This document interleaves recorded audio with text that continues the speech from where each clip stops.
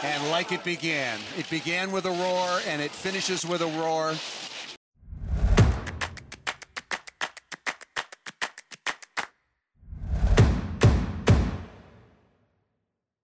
Hello, and welcome to another episode of Conversations. This is your host, Adam Rosh, and I want to thank you for joining me.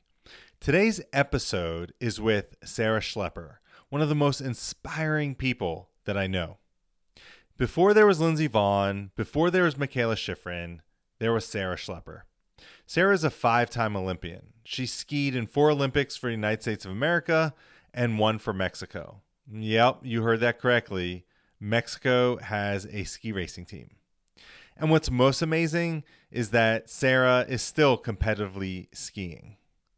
During her time with the U.S. ski team, Sarah had 4 World Cup podium finishes, and she won 7 American championships.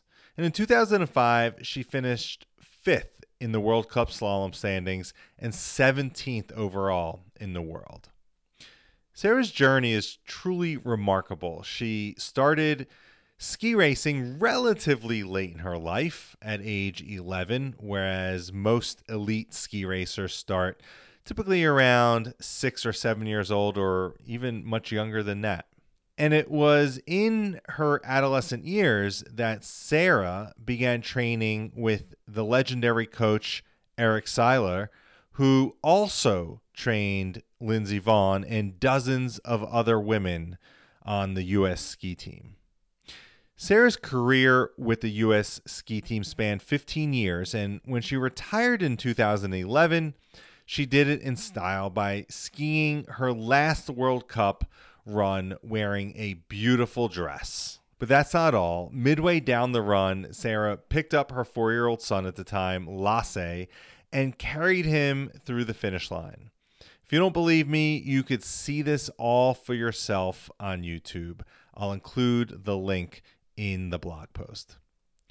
While many people know about Sarah's remarkable skiing career, her famous final World Cup race, and her adrenaline-releasing lioness roar before every race, that just scratches the surface of who Sarah is as a person.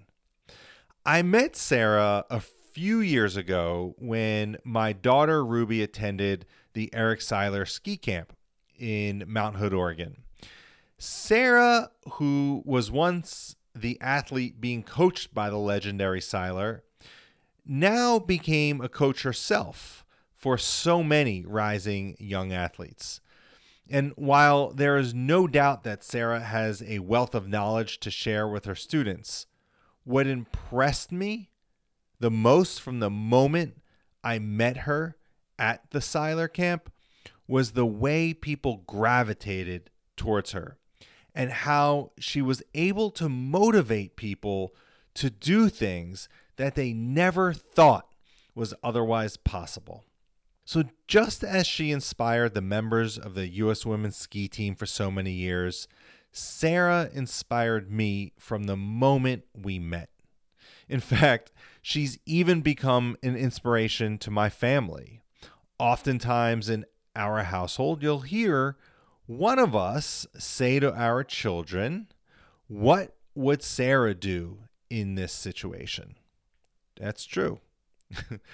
In this episode, we touched on so many topics, and whether you are a ski racer, a young athlete dreaming of the Olympics, a parent of a young ski racer, or simply someone who loves to learn, I promise you, this conversation does not disappoint, and there is a ton of actionable information to take away. Now, this introduction could go on and on and on, as there is so much to say about Sarah Schlepper's impact on the world. But I'll leave this to Sarah. So, without further ado, I'd like to introduce you to the lioness herself, Sarah Schlepper. All right, welcome to the show, Sarah. How are you? Good, Adam. How are you? I'm good. I'm good. Chat. It's great. It's great to be talking, and I love the noises that I'm hearing on your end here. You have birds and the wild chirping and making noise, and you're in Mexico right now, right? Yeah, we're in Puerto Escondido, the state of Oaxaca. I came outside because inside I have the fans going, and there might be construction going outside at some point. But I figured this was the most peaceful spot to Oh, do well, the interview. yeah, it definitely sounds peaceful. And I got to tell you, I've always known something, a little about you and your history, but in preparing for this interview, I loved. It was the best week of my life because I got to watch amazing ski videos, read articles that were like just coming on the internet back in 2008, and the early days of the internet, and learning all about U.S. skiing, women's skiing in particular, learning about your journey. And I was really excited. I'm really excited to do this interview. I have so much to ask you, and I doubt I'm going to be able to get through all of it, and maybe we'll have to continue at some other time. But where I wanted to start in a place that I think where most people would recognize and know you the most by your signature roar. Okay. This is all over the internet here. And for those that don't know, Sarah starts her races often. I don't know if it's all the time, but with a signature lioness roar. And I wanted to talk to you about, when did that start and how did it start? Well, I'm the type of athlete that trains really, really well. So I would be the fastest at training, like beating top World Cup skiers. And then I get to a race situation and I would think so much about the race and put so much expectation in things. I mean, I have things you learn as you develop as an athlete. I would just kind of choke almost. So I had a ski technician that was like, come on, Sarah, let out a scream before you go. And he kind of pushed me into that. And as we progressed, it became this roar. And for me, what it did was it basically said, I don't care about anything else right now. I don't care what people think of me. This is my performance. And it just let out all that anxiety for the performance so that I could do my job, which was ski fast. And then it's developed so much for me because I do it every race. At some point, some of the U.S. ski team coaches said I was wasting too much energy and I shouldn't do it. But we came to realize that it actually did help me. So they said, okay, you should do it. And now when I do it, if somebody asks me to do it just for fun or something, it actually produces adrenaline. And I feel like that readiness to compete. I never knew that, and as far as how that got started. And so tell me a little about the ability to train hard. And it sounds like the difference between your performance from training to the actual race was all in your head. Yeah. What did you see as those barriers? Were you ever able to identify like what was happening that was causing your performance to change? Well, in ski racing, it's a lot training. You're going lap after lap on the same course. So the race is actually quite different from training, unless you set up a race simulation training. So you're doing the same course, so you can continually work on a turn, say, to get faster. But when you get into a race situation, you only have one shot on that course. So you inspect down it. And normally in training, you're inspecting pretty quick. You just look through it and go down.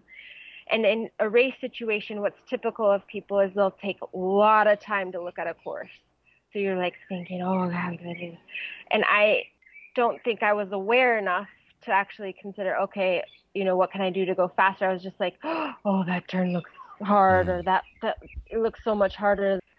So I came to have this kind of ritual or routine that I would do, and I wouldn't inspect fast. I would inspect at a pretty steady pace, and I'd slip through, feel the snow. If there was something a blind turn or something, maybe I'd hike back up just to have the right direction and know where I was going over the terrain. But I would make it I mean, these are things you have to learn on your own because everyone's different. And no friends on race day. We always say no friends on powder day. Well, I'd say no friends on race day because I would find myself waiting for my friend to go up the chairlift and, instead of focusing on the performance or what I needed to do to make a solid performance, I would be more worried about what my friends were doing. And so it was inspect fast, no friends on race day, positive attitude. So you wouldn't look at the course and be like, oh, that looks hard. You'd look at it and be like, oh, I know I can get more speed here, or, oh, this is a great day for me. Even if it was like cloudy, rainy, you try to make the best out of this experience. Those were my 3 things, actually.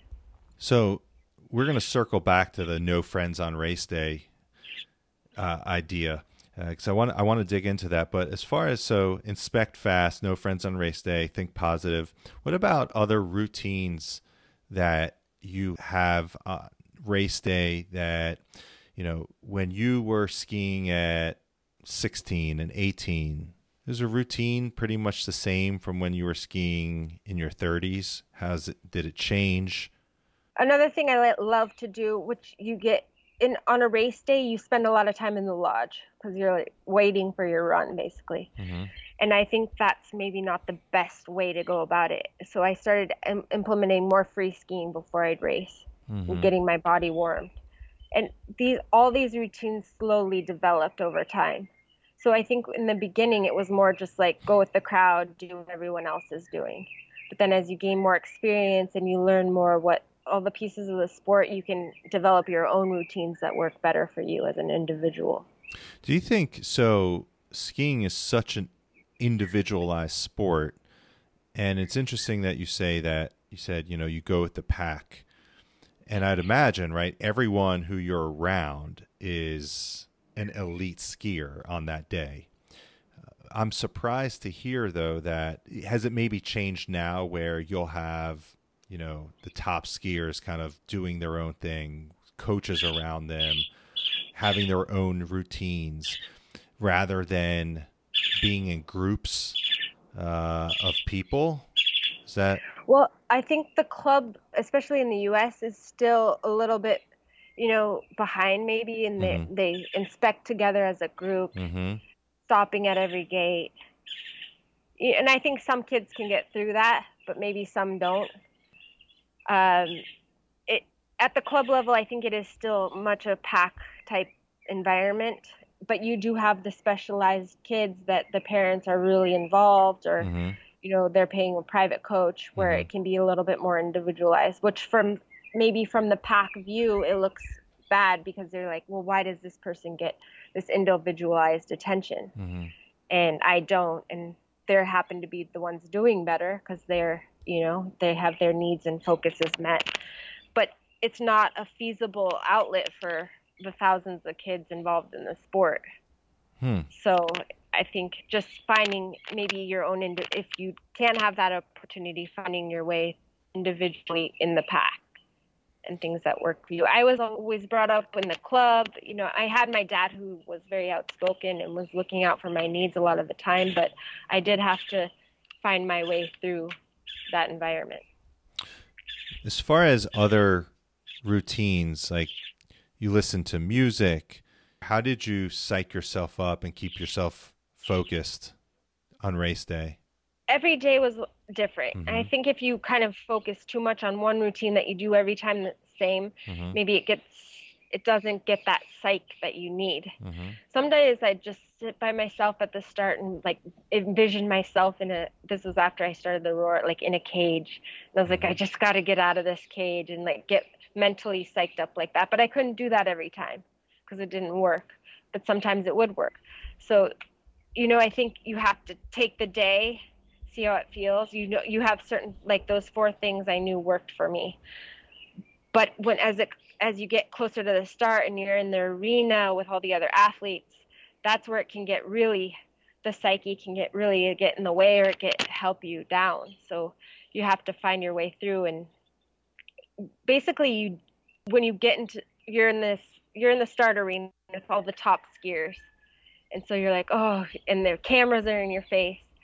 You have to be mentally tough to not care what anyone thinks. So if you're doing silly exercises or hop turns or whatever you're doing, that you don't care what they're gonna how they're gonna analyze what you're doing, and making sure you're doing what you need to do to prepare, because it's a one shot thing. You trip the wand early and your race is done. Yeah. I don't know if you were so we're speaking in May of 2020, and I just got done watching the series The Last Dance about Michael Jordan and the Chicago Bulls. I don't know if you've been able to watch that or not. It's truly outstanding. And one thing that I was so impressed with MJ was he would use any little motivation, any little incident, or any little, incentive to motivate him. So if someone looked at him the wrong way or took a shot and said something, he would then say, like, oh no, like, you're going to see what's coming your way.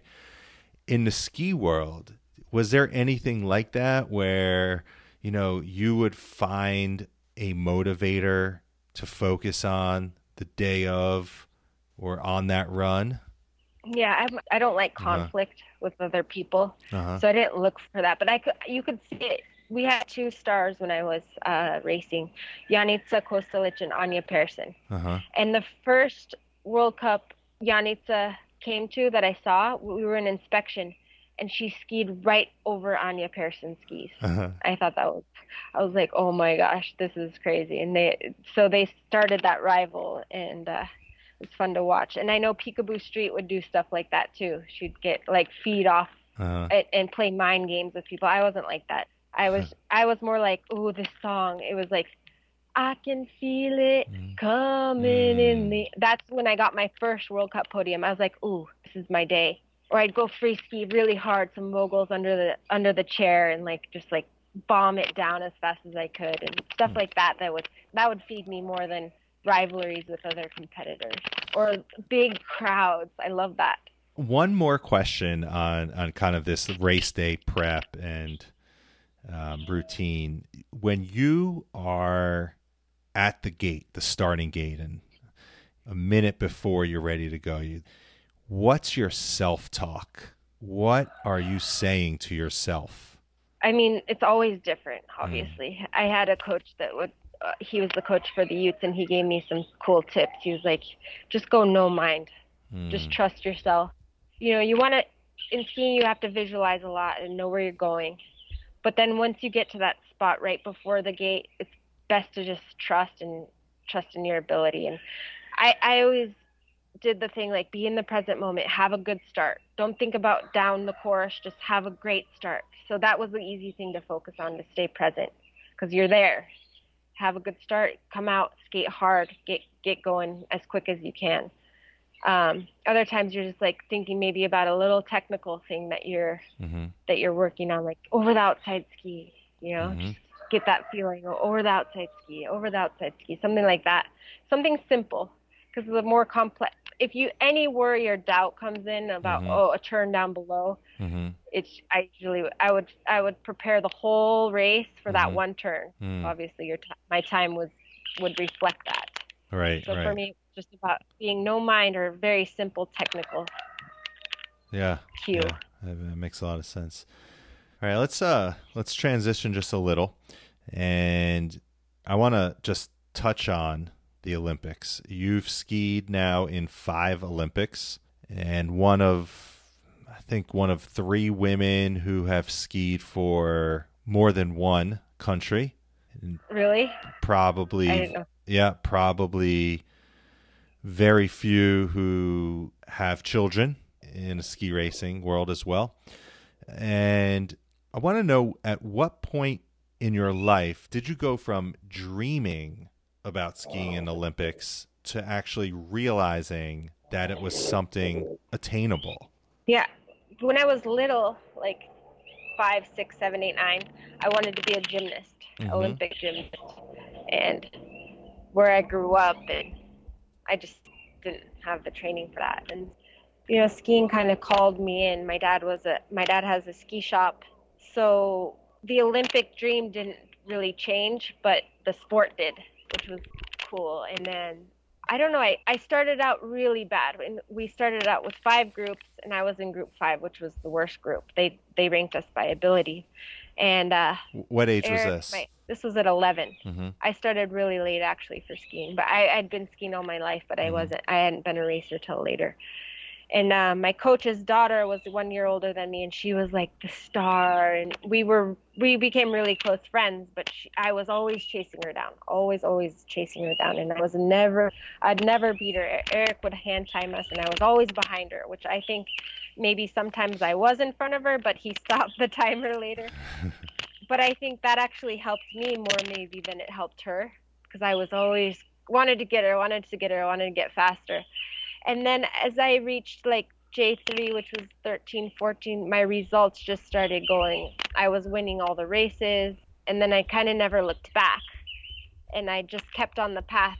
I think the Olympics was always there, but I don't know if I was like so like, oh, I gotta go to the Olympics, I gotta go. I was just going with the team, US ski team, which was amazing, so much fun. We were out on the road and racing, and I'd have bad races, good races, but I was always fast. Since 13 and on, I was fast. So it was kind of just like the natural path. And then I was at the Olympics. I was 18 turning 19. It was just surreal. One of my teammates mentioned he wished he could have had more of my attitude, which is just so happy to be at the Olympics versus putting so much pressure to perform and try and win a medal. So I think my first Olympics was more just like, oh my gosh, I made it. I'm here. It's amazing. I was still pretty immature. I think I'm a late bloomer in a lot of ways, but I was so excited just to be competing. And I think when I look back and see like Lindsay and Michaela and their goals and dreams, they had bigger aspirations. Lindsay was like, I want to win this many races. I want to win this many globes. And I don't think I was that aware of those pinnacles. I was just like, I want to go to the Olympics. And that's what I did. I went to the Olympics. For me, I made it to what I had set out for myself. So much there to unpack. When you were 13 and 14, you mentioned that something changed in your athletic performance, and we could imagine it's lots of things. Maybe it's biological, like your body changed, maybe something emotional changed, or maybe your coaching changed. Do you have any idea of what it was that happened then?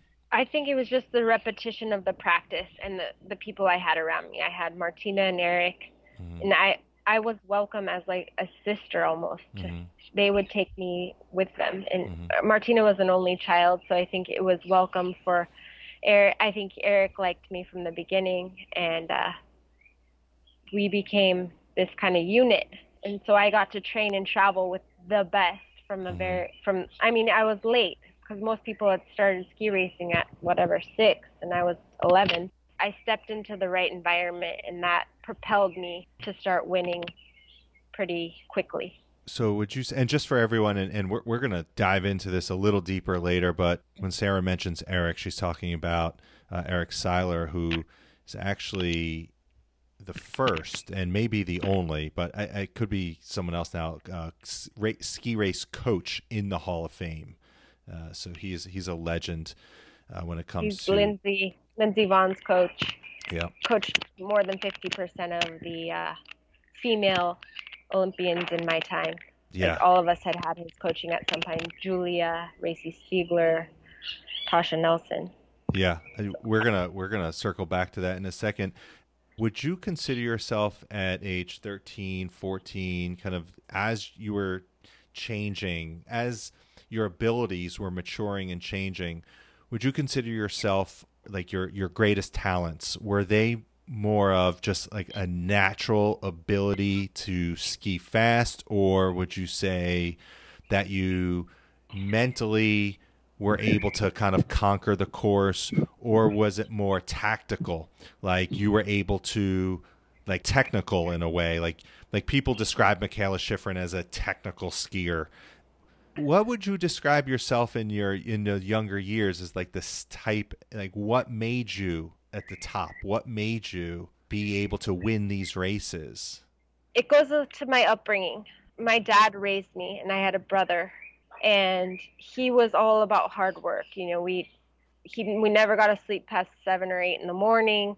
He always had projects for us. I always had to do the dishes. He was just a little bit hard on us, but loving at the same time. And I think that started me out with this will to like work hard, and it kind of became a natural way for me to just do as many runs as I could. And I had a lot of enthusiasm for life. And as far as like this, I was never considered a technical or tactical skier. Mm-hmm. I would always blow the tactical part Mm-hmm. because I was just like head down, go as fast as I can. Those are the things like really smart skiers like Bodie, and Mm-hmm. they know when to take it down, when to speed it up. Right. So I think it was more of just like this commitment to what I was doing, if anything. Yeah, that makes sense. I mean, it sounds like a lot of those seeds were planted at a young age and sprouted throughout your adolescence and teen years. Let's circle back to now your mentors and coaches. And I know Erik Seiler played a really important role early on in your ski career.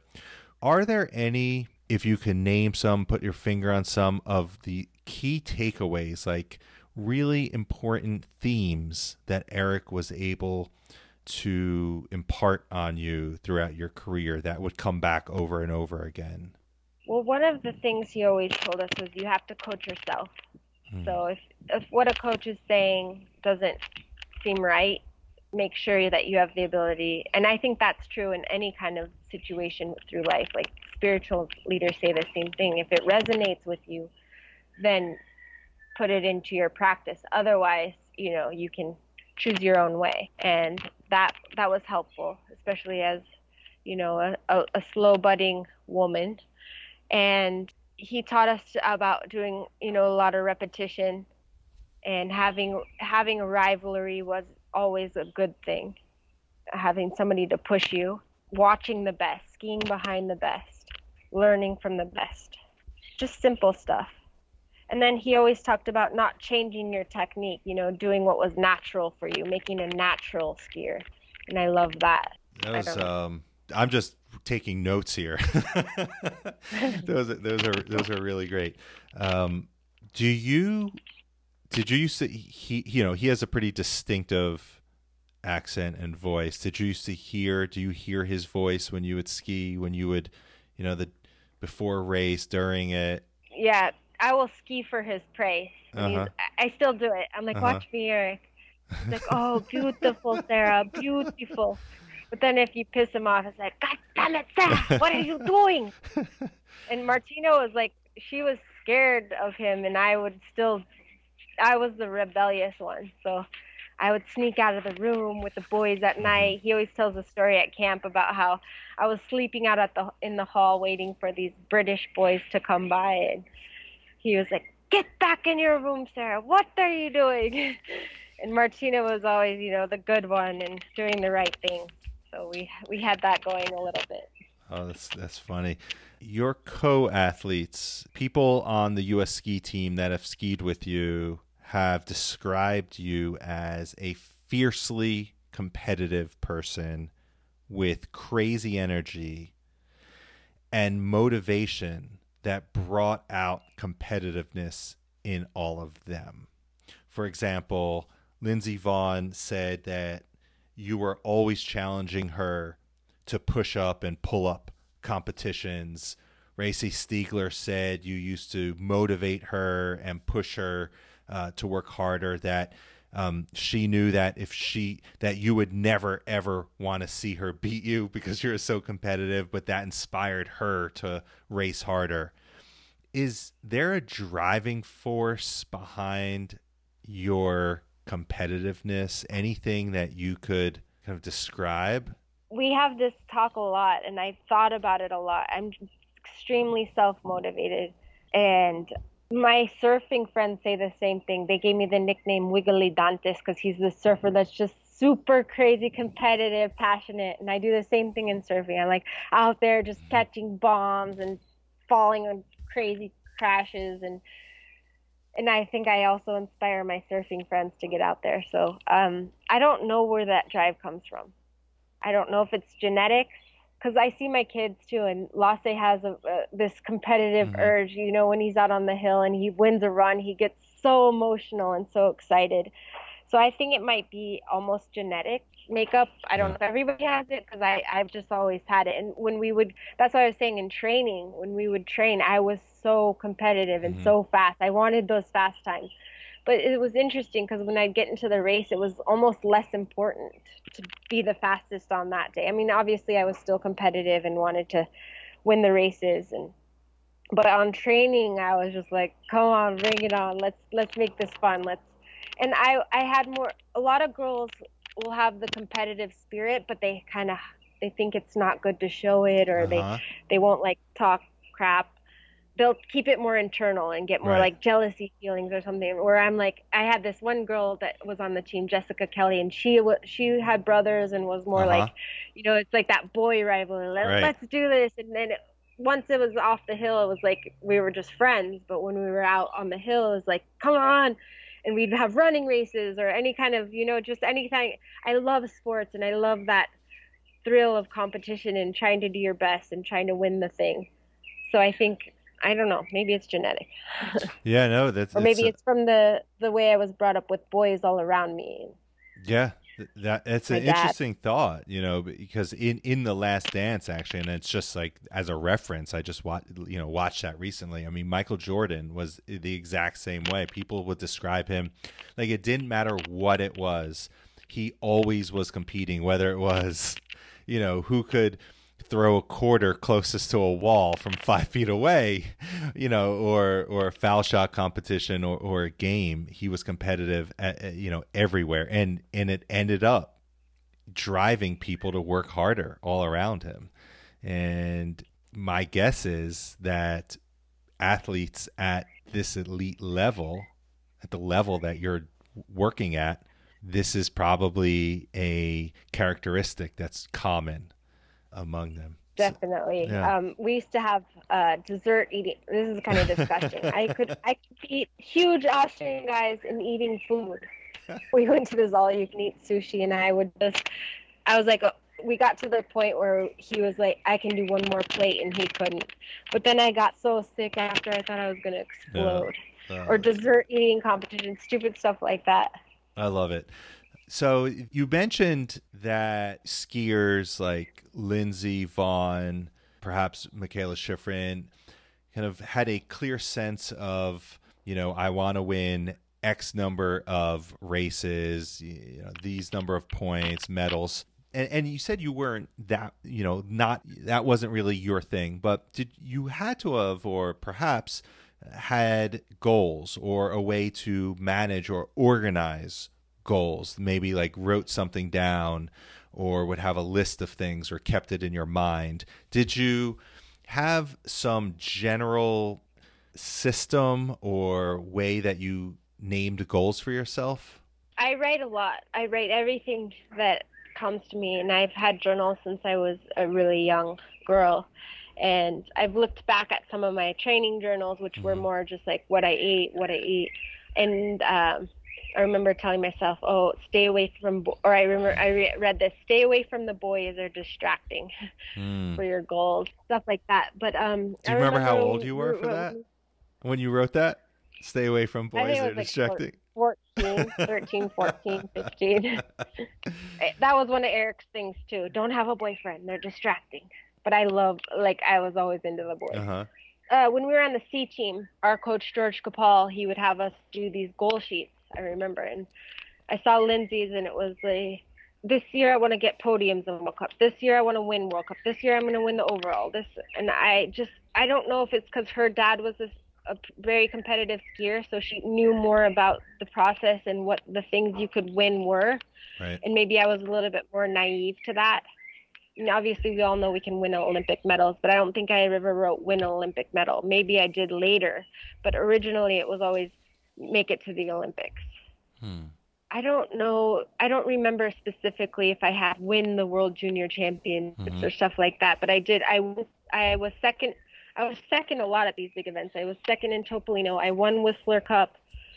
I mean, I did eventually win a World Cup, but I was one of those racers that was consistently in the top 10.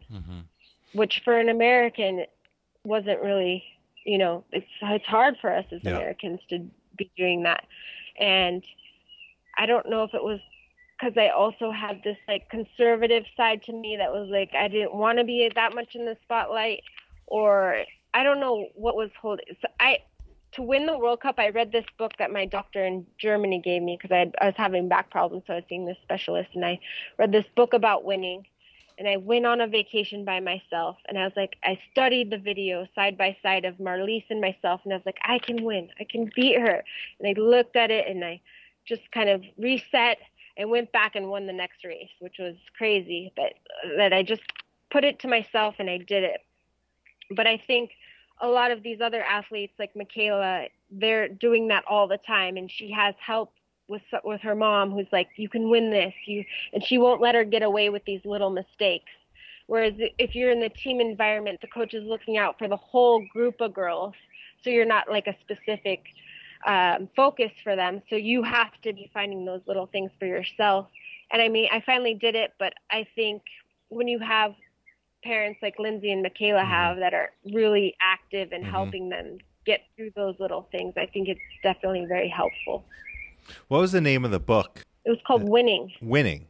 Do you recall the author at all? Was it in No, German? I don't. It was like, no, it was in English. Okay. He had it on his bookshelf. And I was like, I think I need to read that. And then I took it, read it, did the video thing, and then went. And I met these guys, and they're like, take this maca root. And so I started taking maca root, and I was like, okay. And then I went out and won the race. Nice. That's great. So I'm going to throw you a little curveball here. We have a guest who wants to join briefly. Awesome. And ask a couple of her own questions. Let me introduce to you Ruby Roche, my daughter who is 11, turning 12. When's your birthday, Ruby? All right, can you see Ruby? She has kind of a costume on for you. Ooh. Is that your Mexican rancher? I don't know what she's doing. It's for my art class. Oh, it's for her art class. Okay. She's in school. When's your birthday, Ruby? July 12th. July 12th. Last day turned 12 in January. Yeah. So, all right. Ruby has a couple questions that she wants to ask you. All right, Ruby. Knowing what you know now, what advice would you give yourself as a first-year U14? These questions are always so hard, no? I honestly think I wouldn't change much. I would just tell myself to believe in where you are, believe in what you're at, and just go through the motions that you need to do to get to your adult life. I don't know. It's when you're 14, you don't realize that you are actually going to become an adult at some point. So it's really important that you enjoy being a child, enjoy being a kid, and have fun with your friends. And if you want to be great at something, just to keep your mind focused on it and not lose sight of where you want to go, but also at the same time to have fun and enjoy the process. You have another one? Yeah. So my second one is, how do you keep friendships with your teammates when they're like also your competitors? It's hard. That's a hard question. I try to keep the competition stuff on the hill, and I'm open about being competitive. So I'm like on the hill, I'm like, I want to kick your butt today. Let's do this. But then when it's like out, when we're just goofing around, we're just having fun, we kind of forget about being competitors. Even maybe when you're dryland training, you're like, okay, I'm going to do one more rep than you, or I'm going to run faster than you, and show yourself that way physically. But as far as like being in a team environment, having dinner, having fun, it's really easy to be friends, because being friends is way more fun than being rivals, I think. So I would try to keep close with my teammates and make it work in any way, so that we could, because all personalities are different, and you get put into a situation on a team that maybe you're not as compatible, but I would always try and make the group work as a friendship scenario, because that made being on the road so much more fun. All right. Ruby. Ruby's she's been working hard in dry land so far, with the Right. season cut short in February. Yeah. And she made the Rocky Central team this year. So she's excited. She needs Awesome. Ruby. she needs some Congratulations. training. Yes, we are going to get some training in. I have the feeling. All right. Anything else? All right. Cool. Let's circle back. Awesome. That was good. She's been talking about this for the last couple days when she found out that we were going to be speaking. So I want to stay on the topic of youth skiing for a little and ask you, like, what should the path, or not what should, but what can the path look like for a young ski racer who wants to try and compete at the highest levels? But here's the caveat. So they don't live in Vail. They don't live in Buck Hill, in Minnesota. All right. They live in rural, they live in a state that definitely they could ski. They could join a race team. But, what does the path look like if they really want to if they're committed and they want to get to these highest levels? What are some of the key things? Well, to get, I think, to the highest level in anything, there are some sacrifices. Mm-hmm. You have to completely focus yourself on that thing you want to be the best at.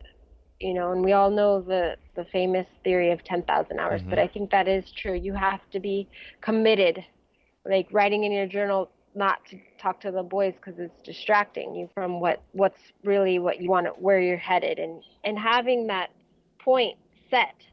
And then there are many things you can do that can get you there. The internet is so valuable now. You can watch every World Cup racer. You can pick out a guy to watch and just study them. And I think it'd be the same in music or anything else. And just following that path and visualizing. I mean, you can be training in your mind. They say that's almost as viable as actually doing the thing. So if you're watching yourself, every time I meditate, I do a ski run. And then I do the ski run also, I do it in reverse, backwards, so you can kind of see the line. Because a friend of mine, a motorcycle racer friend of mine told me that trick. So you run the course backwards, and that gives you the feeling for the shape of the turn and the line, things like that. And then there's obviously the physical training that you can be doing and making sure that you're dedicating yourself every day to do. I would make up ski-specific exercises. So I'd lay on my ball sideways and work on getting over the outside ski, working that side core or lifting your legs, because skiing is all about having the ability to bring your legs up to you. So hanging from a bar and working those muscles and just developing things that work for a skier or work for what you're doing. And I know there's this stigmatism that you have to be at the best club with the best, but actually, we live in Vail, and I think Vail is the program so big that if it's so easy just to get swept under the rug. Maybe the few elite skiers get some special attention, but maybe it's better to even be at a different club where you can, work and you're not having to deal with all these other elite things going on.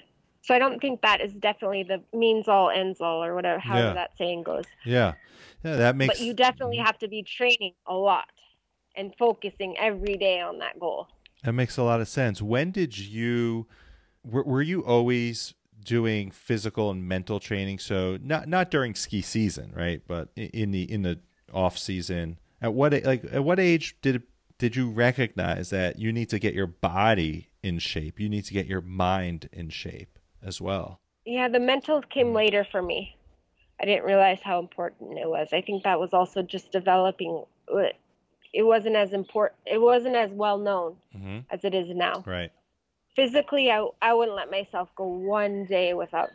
At first, it was rollerblading, because rollerblading is very ski specific. So I would take my rollerblades and go out and rollerblade. I'd set up courses with cones, or I'd rollerblade to the next town, anything to get that balance. Any kind of skating things. But I also do go on my trampoline, and you can jump side to side like a ski motion. And I do intervals that way.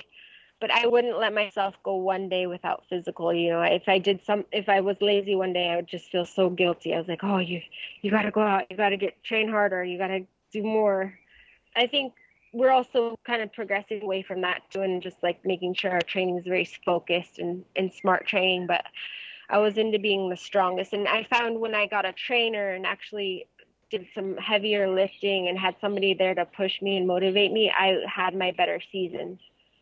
Even though I was very self-motivated, having that extra kind of guidance did help to get stronger. Because I don't like the weight room. I'm one of those people that's like, no weight room. But I do think skiing, because of the forces you endure through the length of the course, that it is important to have some extra power there. Yeah, and the longevity of your career, I would presume you probably, your attention to physical and mental health has prolonged. Do you feel like that's been one of the main things in being able to prolong your career? I guess that's what I'm trying to say. Yeah, I've had those miraculous meetups with people where you're like, "What? How did that happen?"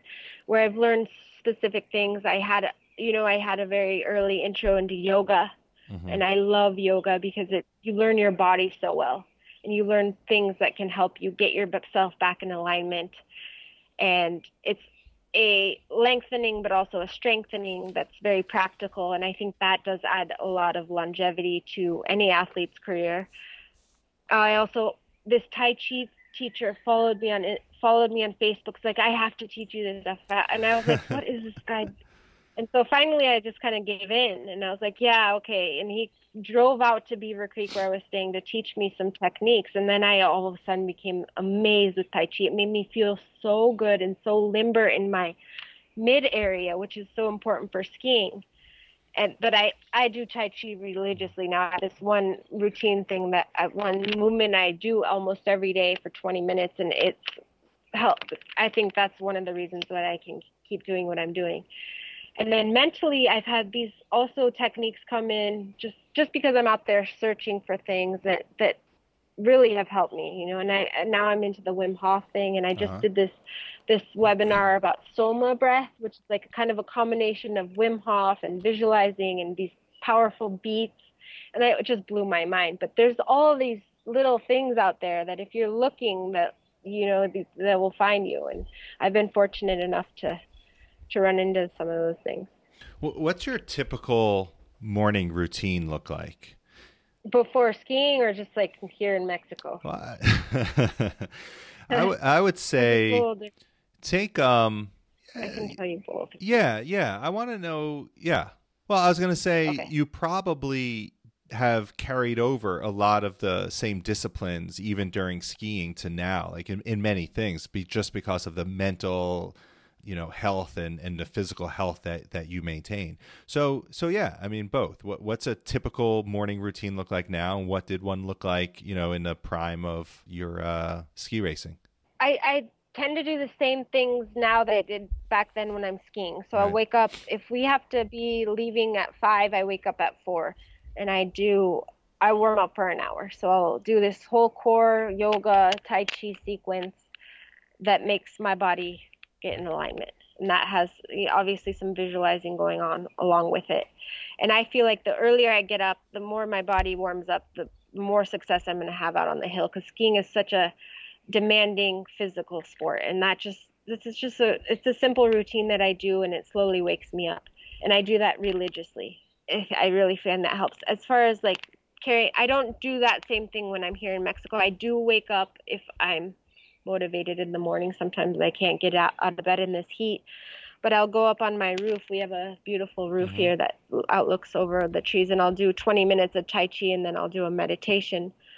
And then I have our family, we do Wim Hof meditations in the afternoon. My husband, I just turned him onto it, and he just loves it. It just brings you to Lasse.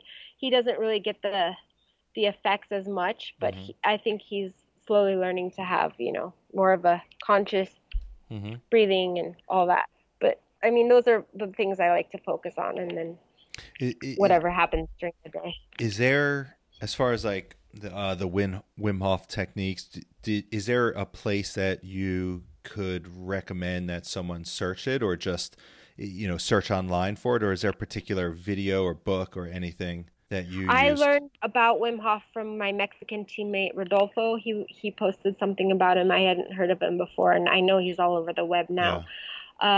There is a great video on YouTube. It's with 2-minute breath holds. I mean, I think there's ones with 1.5. It's just a basic. He leads you through the breathing. I taught myself through YouTube. And yeah, you just look up Wim Hof breathing technique on YouTube, and you can find how to do it. And then I would also recommend looking into this Soma breath because it's fascinating. It's Do you know how to really spell cool. that? SOMA. SOMA, Soma. Soma breath. And this, I just learned about this yesterday, so I'm super excited to delve into it a little bit more. But yeah, it's easy to teach yourself those things, not with the internet. So you had your first child, Lasse, in 2008, who made a guest appearance about 20 minutes ago. I saw him on the video here. And your second child, Racy, in 2013. But after your first child in 2008, you continued to race for the U.S. ski team. And that was a big deal. And you were the only person on the U.S. ski team at the time who had a child, and you may be the only person ever who has had a child while they're on the U.S. ski team. I'm not sure. But what was that decision like that you made with your husband at the time to continue to be a ski racer, for the sacrifices that you're going to have to make and the life that you're going to have to live, and the whole, right, that you do that as a family? What was there anything in that decision that you were afraid of? This kind of goes back to that whole goal setting thing. For some reason, I had this weird urge. I was like, I want to race as a mom. I told my teammates that. I didn't have a boyfriend or a husband or anything. It's like, I want to be a mom and race. And they're like, you're crazy. I want to be done with skiing when I'm a mom. And then, granted, I wasn't married when I became pregnant, but I knew that this was the man that I wanted to have my children with. And I was at an Eric Seiler ski camp in June when I found out I was pregnant. So I called him and I was like, "Oh, I'm pregnant." And we were just like, "What? How did that happen?" Because we thought we were practicing not having a child. But for me, it was easy because, like I said, I had that inkling that I wanted to do it. And I waited the 40 days or whatever that I was recommended before I started real physical activity. And then I didn't have, I was like, well, is the team going to accept me back? I called the team right away when I found out I was pregnant. I'm like, I'm pregnant. And they were like, okay, well, have a good life or whatever. And then when I told them I wanted to continue racing, they were like, well, let's see how that goes. And the first year back, I scored points in my first World Cup back, but then I kind of dipped down and I wasn't fast for a while. I don't know the stresses of it or whatever, but my husband was willing to travel and he took care of Lasse while I was training, and everything worked out. The team was super willing. We had a very open team, and the coaching staff was willing to take on that load, which was amazing. And by the end of the season, I got my speed back. I won NORAMs. I kind of got bumped off the World Cup because I was flat for a while. Then I started winning NORAMs again. I was on my way to win U.S. Nationals, but crashed in the second run. So I was definitely had my speed back by the end, but I hadn't made the criteria for my age. Because at my age, you had to be doing stuff on World Cup, and I had only gotten that one World Cup. So the next season, I was still named onto the team, but I had to fund my own way. So that, for me, was a little bit disappointing because I had proven my speed again. And I had a spot on the World Cup still from those points but luckily the FIS was giving the U.S. ski team money for my rankings. So I had to fight with the U.S. ski team to get this travel money that was allotted for my position. And that became a big deal, but I ended up making the money I needed to travel and fund that season. And then I got, I got a 5th place in a World Cup that year and was having consistent results. So I decided to retire on my own terms in 2012. I was still having pretty decent results. That was my last race was Michaela's first podium.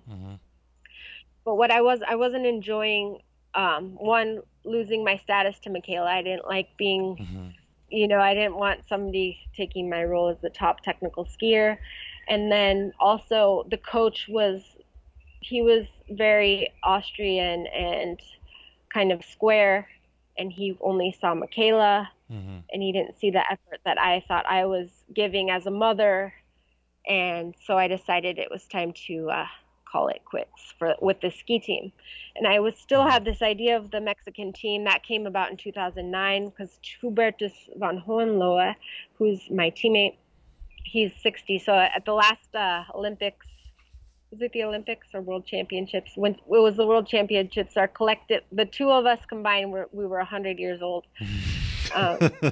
He was 60 and I was 40, so it was pretty funny.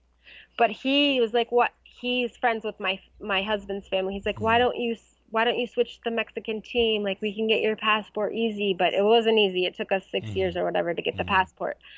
So all of a sudden, I was always harnessing this dream to keep going. But the thing about being on the Mexican team is there's no real pressure to have results.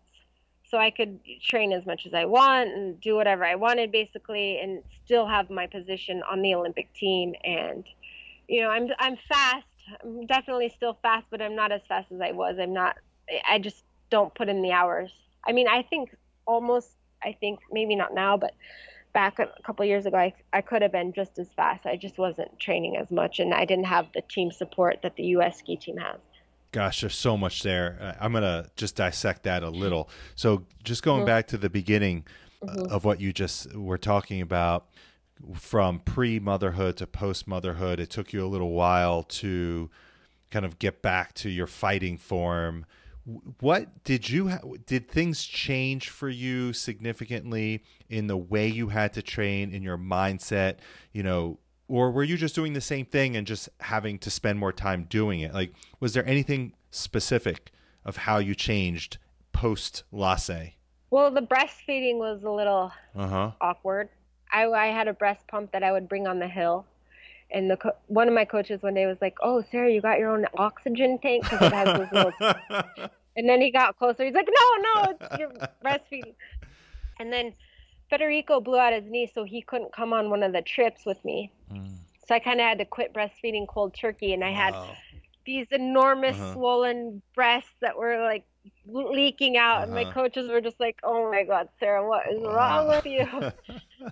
Wow. It was definitely became more of a balance of, attending to my family and making sure that Lasse felt the love of his mother and focusing on my own needs and selfishly doing my sport. So it became a little bit more of a balance, although I still was selfish in a lot of ways, thankful to my husband that he was able to take the load of being mother and father at the same time. But we traveled together. So he was there for all the races, and, it was also a very growing and enlightening period for him as a father. Sure. We'll touch on that. But in 2011, you skied your final World Cup race in Linz, Austria, as a U.S. athlete. And you did this, right? Although you could look this up on YouTube, it was fabulous, wearing a dress rather than a traditional ski race suit. And about halfway down the course, you stop, and someone comes out. Is that your husband at the time? Or coach? That's my coach. Okay. And hands you your son, Lasse, who was about 3 or 4 at the time.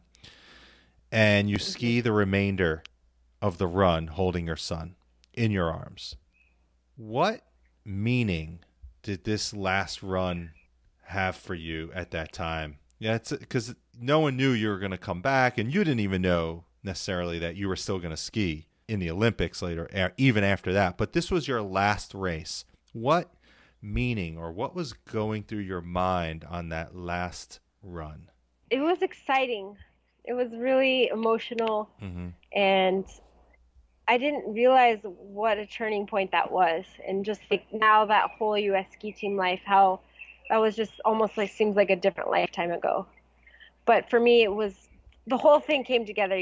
Before I was married and with the children, I was like, my teammates were like, "You got to do your last run naked. You got to do your last run naked."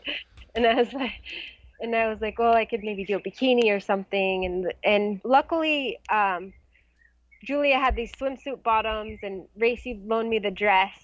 So it all kind of pieced together. And then last minute, we're in the lodge waiting for the race to start. They're like, why don't you ski down with Lasse? That'd be so fun. So we like planned this all like on the go. And it ended up being one of the most memorable runs, obviously, of my career, just because I was carrying Lasse and just saying goodbye to the whole sport in a way. But I wasn't sad to let it go.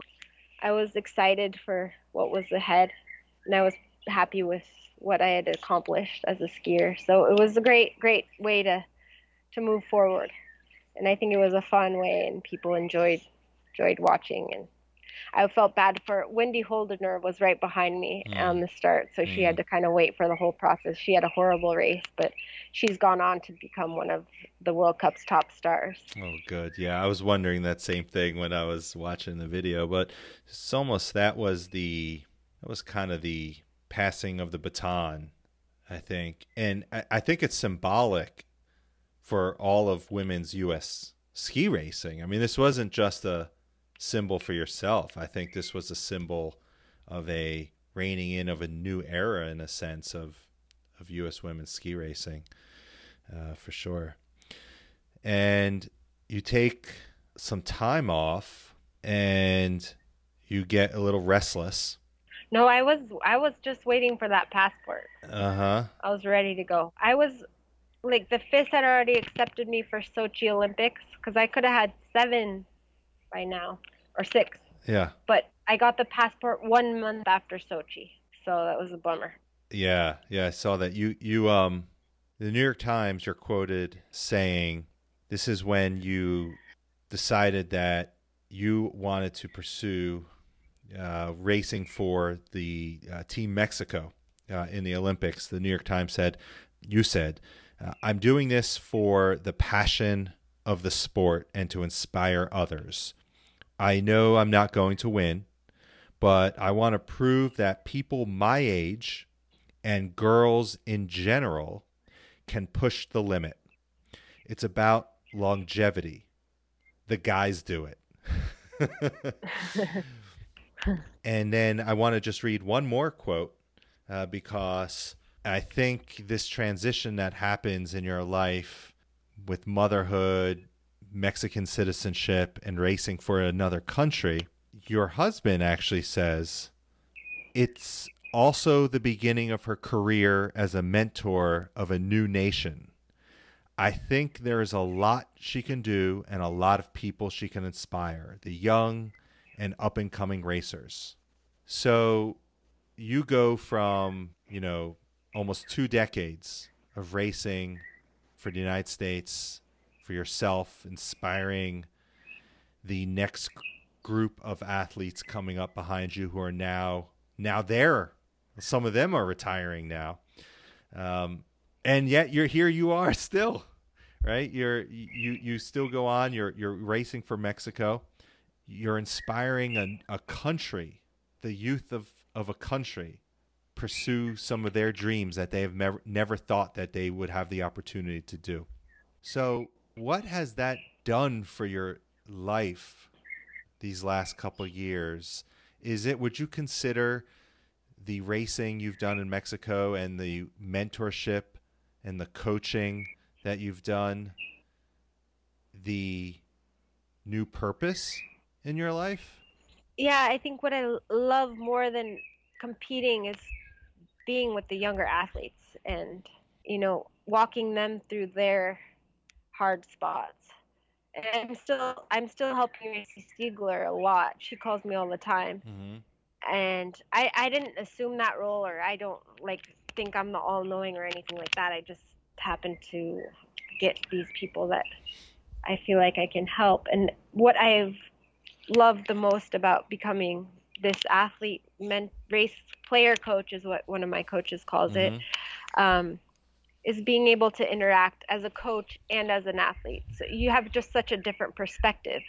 So here I am, I have a group of athletes that I'm working with, and most coaches don't even know how to carve a turn anymore. So, and I'm racing the course, running the course with them, so we can have specific conversations about a turn, the snow type, tuning the skis, the feeling of the edges. I have such a different perspective than most coaches can actually have. And I think that's made some coaches that don't see the potential of it jealous or uncomfortable. And that's been a little bit of a conflicting issue in certain areas. But I have certain coaches that really promote it, with like Eric and my coach in Vail, Crawford. So I've had people that have had outlets for me to make this possible. And then I do my own camp in Austria, where I can, I had an assistant coach, and he's like, you can't coach and race at the same time. I'm like, watch me. Yes, I can. And it does maybe detract from my own training, but at this point, it's not, that's not my purpose anymore, to be the best in the world or my purpose is more to pass it along and keep going with it as long as I can. And for me, the best part of ski racing is going down the course. The actual skiing part is the most fun. Skiing down the course is amazing. It's exhilarating. Why would you want to give that up? So I have that along with all, and you know what? I'm perpetually 19. Actually, I think being here in Mexico has helped me grow up a little bit, but I'm perpetually 19. The girls I coach with are perpetually 19 because after 19 they go to college or they move on. And I always seem to be with that PG level because I'm a player coach, so I'm racing along that kind of age limit. So my athletes are normally around that age. So I have this perpetual 19-year-old mentality, which has been really fun. Is there anything that you have learned from coaching that you apply to your own skiing? It's funny because I think about this as a lot as well. I learn every day I'm on the snow. I get to meet new people who know different things, and I'm constantly like, I know life is a game of learning and teaching. So I know everybody I'm teaching, I can also learn from. And I know that there's teachers everywhere. So every day I'm learning something. So I feel like every year I continue with the sport, I become a master of the whole realm of things. And that's been amazing for me, because most kids are giving the sport up when they go to college or after college. And for me, it's been a way to like really get into the sport and learn and be more in tune with what's going on and the technique and the mental challenges and all those kinds of things. What mistakes do you see, if any, that young skiers often make? And this doesn't have to be technical. I just mean maybe at a high level. Like are the athletes that you train, like, do you see common mistakes that they're making, maybe thinking about something or how their perceptions of anything? What should young skiers be doing more of or less of? There's all different kinds of skiers. You have the kids that'll just go as fast as they can but never make it to the bottom.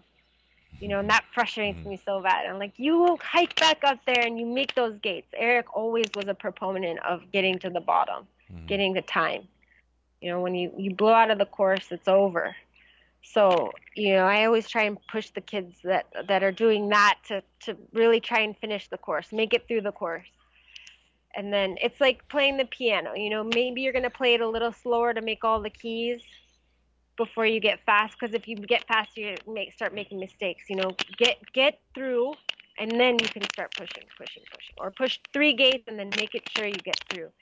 So that's something I work on a lot with younger kids. And then I think there's so many distractions nowadays. Some of these kids want to make it. I have Alessandro, who's the young Mexican racer that I coach, that's just full of energy, full of life, has amazing goals. He wants to go to the Olympics in summer and winter. He wants to be a marathon guy and then a ski racer. So, he has these amazing goals, but he's so distracted so easily by things. So just trying to keep him on focus and, keep him watching the videos and manifesting where he wants to go. I just want to touch on one more thing on youth skiers. You brought this up. You touched on it a little about ski schools. For youth skiers who are committed, right? They commit, not their parents, but they commit to wanting to become a high level skier. Is there a right time, age, or range that they should transition to, let's say, a program that is year round, or a ski school, maybe places in the East Coast and Vermont or out west? My dad always wanted it. I was like, I want to go to Burke, or I want to go to, he wanted me home. He wanted to be in charge. He didn't want to lose his kid. Yeah. So for me, it was never really an option. When I look at Lasse, who's like, we're living in Mexico, and he's like, Mom, I just want to ski. I just want to ski. So I'm like, well, how can I make this possible? Like, do I need to be there helping you get there? Because then we leave Federico behind, so it becomes this complicated push and pull. Is the ski school going to actually be looking out for my athlete, my daughter, 100%, my son? Or, are they going to get washed into the mix? And it's just going to become, that's their education. And I lost them as a daughter, and they lost them as an athlete. So I think it's a really tough question. I know when Michaela went to Burke, her mom went with her. And I don't know how many kids are actually making it out of these schools alone onto the big stage. Maybe having a parent is more important than being in one of these academies, because you can always say, you can always make a year-round program because there's camps and things like that, and you can hook on with other teams around the world. And is the American system the best way? Probably not. Like, if you're going to think about doing a school, you might want to think about Austria or Switzerland, where they actually are known for creating world-class skiers. So there's a lot that goes into thinking about those things. I'm also thinking about that as a parent of a kid who wants to ski race. And I want to be there as his mentor, because I feel like I have the experience, but at the same time, it's hard to be his mom. And I tried not to coach him too much because I didn't want to push him away from it. So I basically ignored him on the hill. He's like, Mom, finally last year, he was like, Mom, coach me. I want to be faster. And so that's kind of the feedback I was looking for. Where you have these other parents that are so pushy that the kid's like, screw skiing. I don't want to do that anymore. And now Les is just like, I want to ski. Mom. I want to be with my friends. I want to ski. So we're just, we're trying to find the right way for him. He's not sure if he wants to be a World Cup, but he said he did want to try and get a college scholarship so that he could race for a college at some point. We're going to go back to that last part in a second. We'll start wrapping up here. And there was an article I read in February 2018, and this was, I believe, right before you represented Mexico in the Olympics in South Korea. And you said, all the gurus talk about dying before you can be reborn. You said, this Olympics will be a death for me, but then I will be reborn, a new direction. I haven't committed to anything yet, but Junior Team Mexico is on the drawing board. So we're now 2 years after that, after having you, when you said that, looking back at that, where are you now as far as your rebirth? I took a young Mexican skier to the Youth Olympics this year in Switzerland, which was really cool experience. We had to do she was her first year FIS racing, which is the international level of competition where you can get rankings to be able to make it to a race like the Olympics. So we had to hunt down races, which became really complicated because South America had no snow at the beginning of the season. So we had a whole trip planned and had to cancel and replan. And we went to South America and did something crazy, like 14 races in 20 days or something like that, which is a lot. But I raced right with her. I coached her. I mean, there were some junior races that I didn't do, and she did by herself. But we qualified for the Olympics in that series, and she qualified. And we got to go to Switzerland and have the best time of our lives at this. The great thing about the Olympic Games is maybe for a lot of people it's winning the medals, but just to be a part of something so global and so peaceful, that you have kids from all over the world, and my best friend at this Olympics became a girl from Iran, a coach from Iran. And you hear all these conflicts, US and Iran, and we became great friends. Like we didn't have that much differences between us. We had a lot of fun, could talk about things. I mean, thankfully she spoke English, Mm-hmm. but going to the Olympics is more than just the medals. It's being in a global community and being a part of something so big. And Lausanne has the Olympic Museum, Mm-hmm. so you got to go see the history of the Olympics, how it formed. And there was this French guy that was completely committed to developing. He spent all his savings just to make the modern day Olympics happen. And I'm so thankful, and I hope we can go back to having, big events like that Yeah. without putting people's health in jeopardy, just because it is so powerful to be part of that global community that's, in search of peace and in the name of sport. It was a really nice way to put it. And I've read that your goal is to, and this was right before the Olympics in South Korea, you said your goal was to compete in 2 more Olympics. The second one, wherever it is, we didn't know at the time, might be your last. Your son Lasse would be 18 and competing potentially in his first Olympics. You'd like to be the first mother to compete with her son. Is that still true? Yeah, I mean, we still have 6 years till that, so we'll see. Ski racing is so demanding on the body, so Yeah. I'm starting to feel my age a little bit. Yeah. I have little spots, but yeah, keeping up that healthy diet and routine has I want to do it for sure. And also, this whole coronavirus confused me. I'm like, well, is skiing like really that important? Mm-hmm.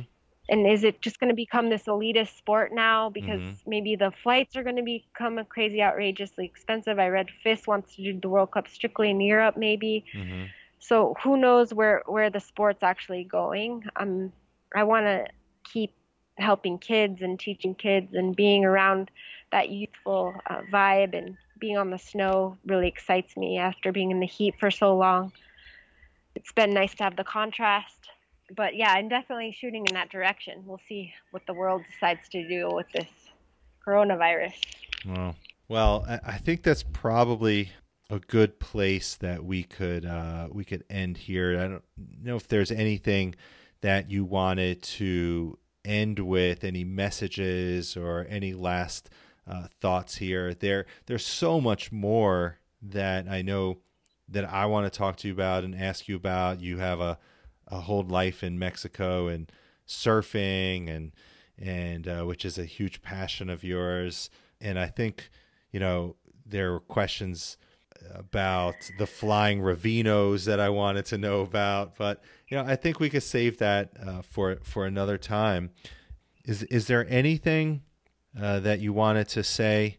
There'll be young athletes listening to this. There'll be adults who are embarking on a new time in their life.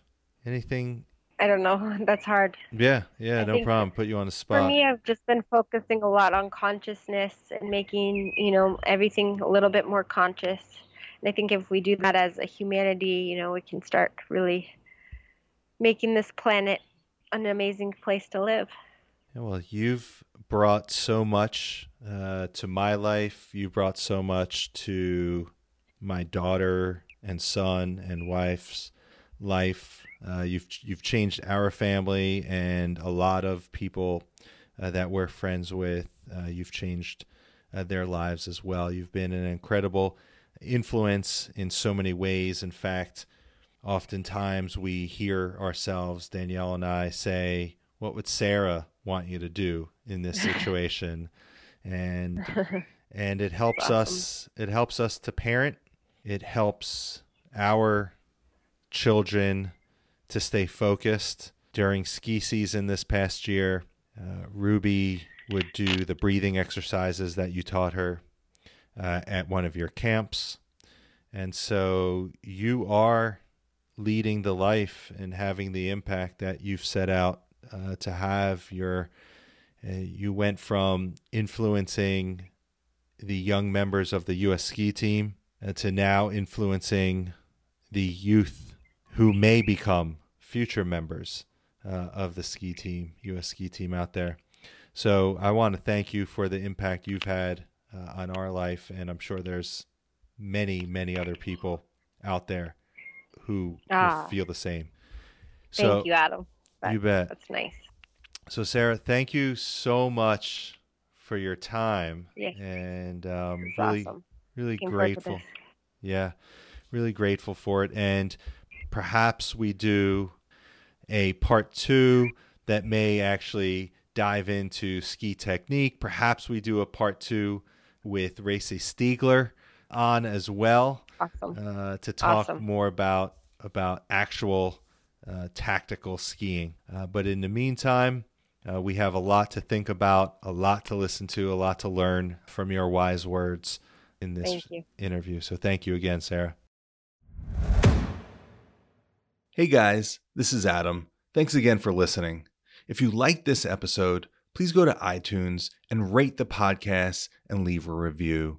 Every positive review helps. Also, remember to subscribe to the podcast so you automatically get episodes downloaded to your podcast library. Please send any questions or feedback to the email conversations@roshreview.com. If there's someone you have in mind who you'd like for me to have a conversation with, please let me know. Don't forget to check out the Rosh blog at roshreview.com/blog for more excellent content. And if you are a student, a PA, nurse practitioner, or doctor who is in a training program or residency or has an upcoming exam, take a look at roshreview.com and sign up for a free trial. Thank you again for listening, and I'll see you at the next episode. So long.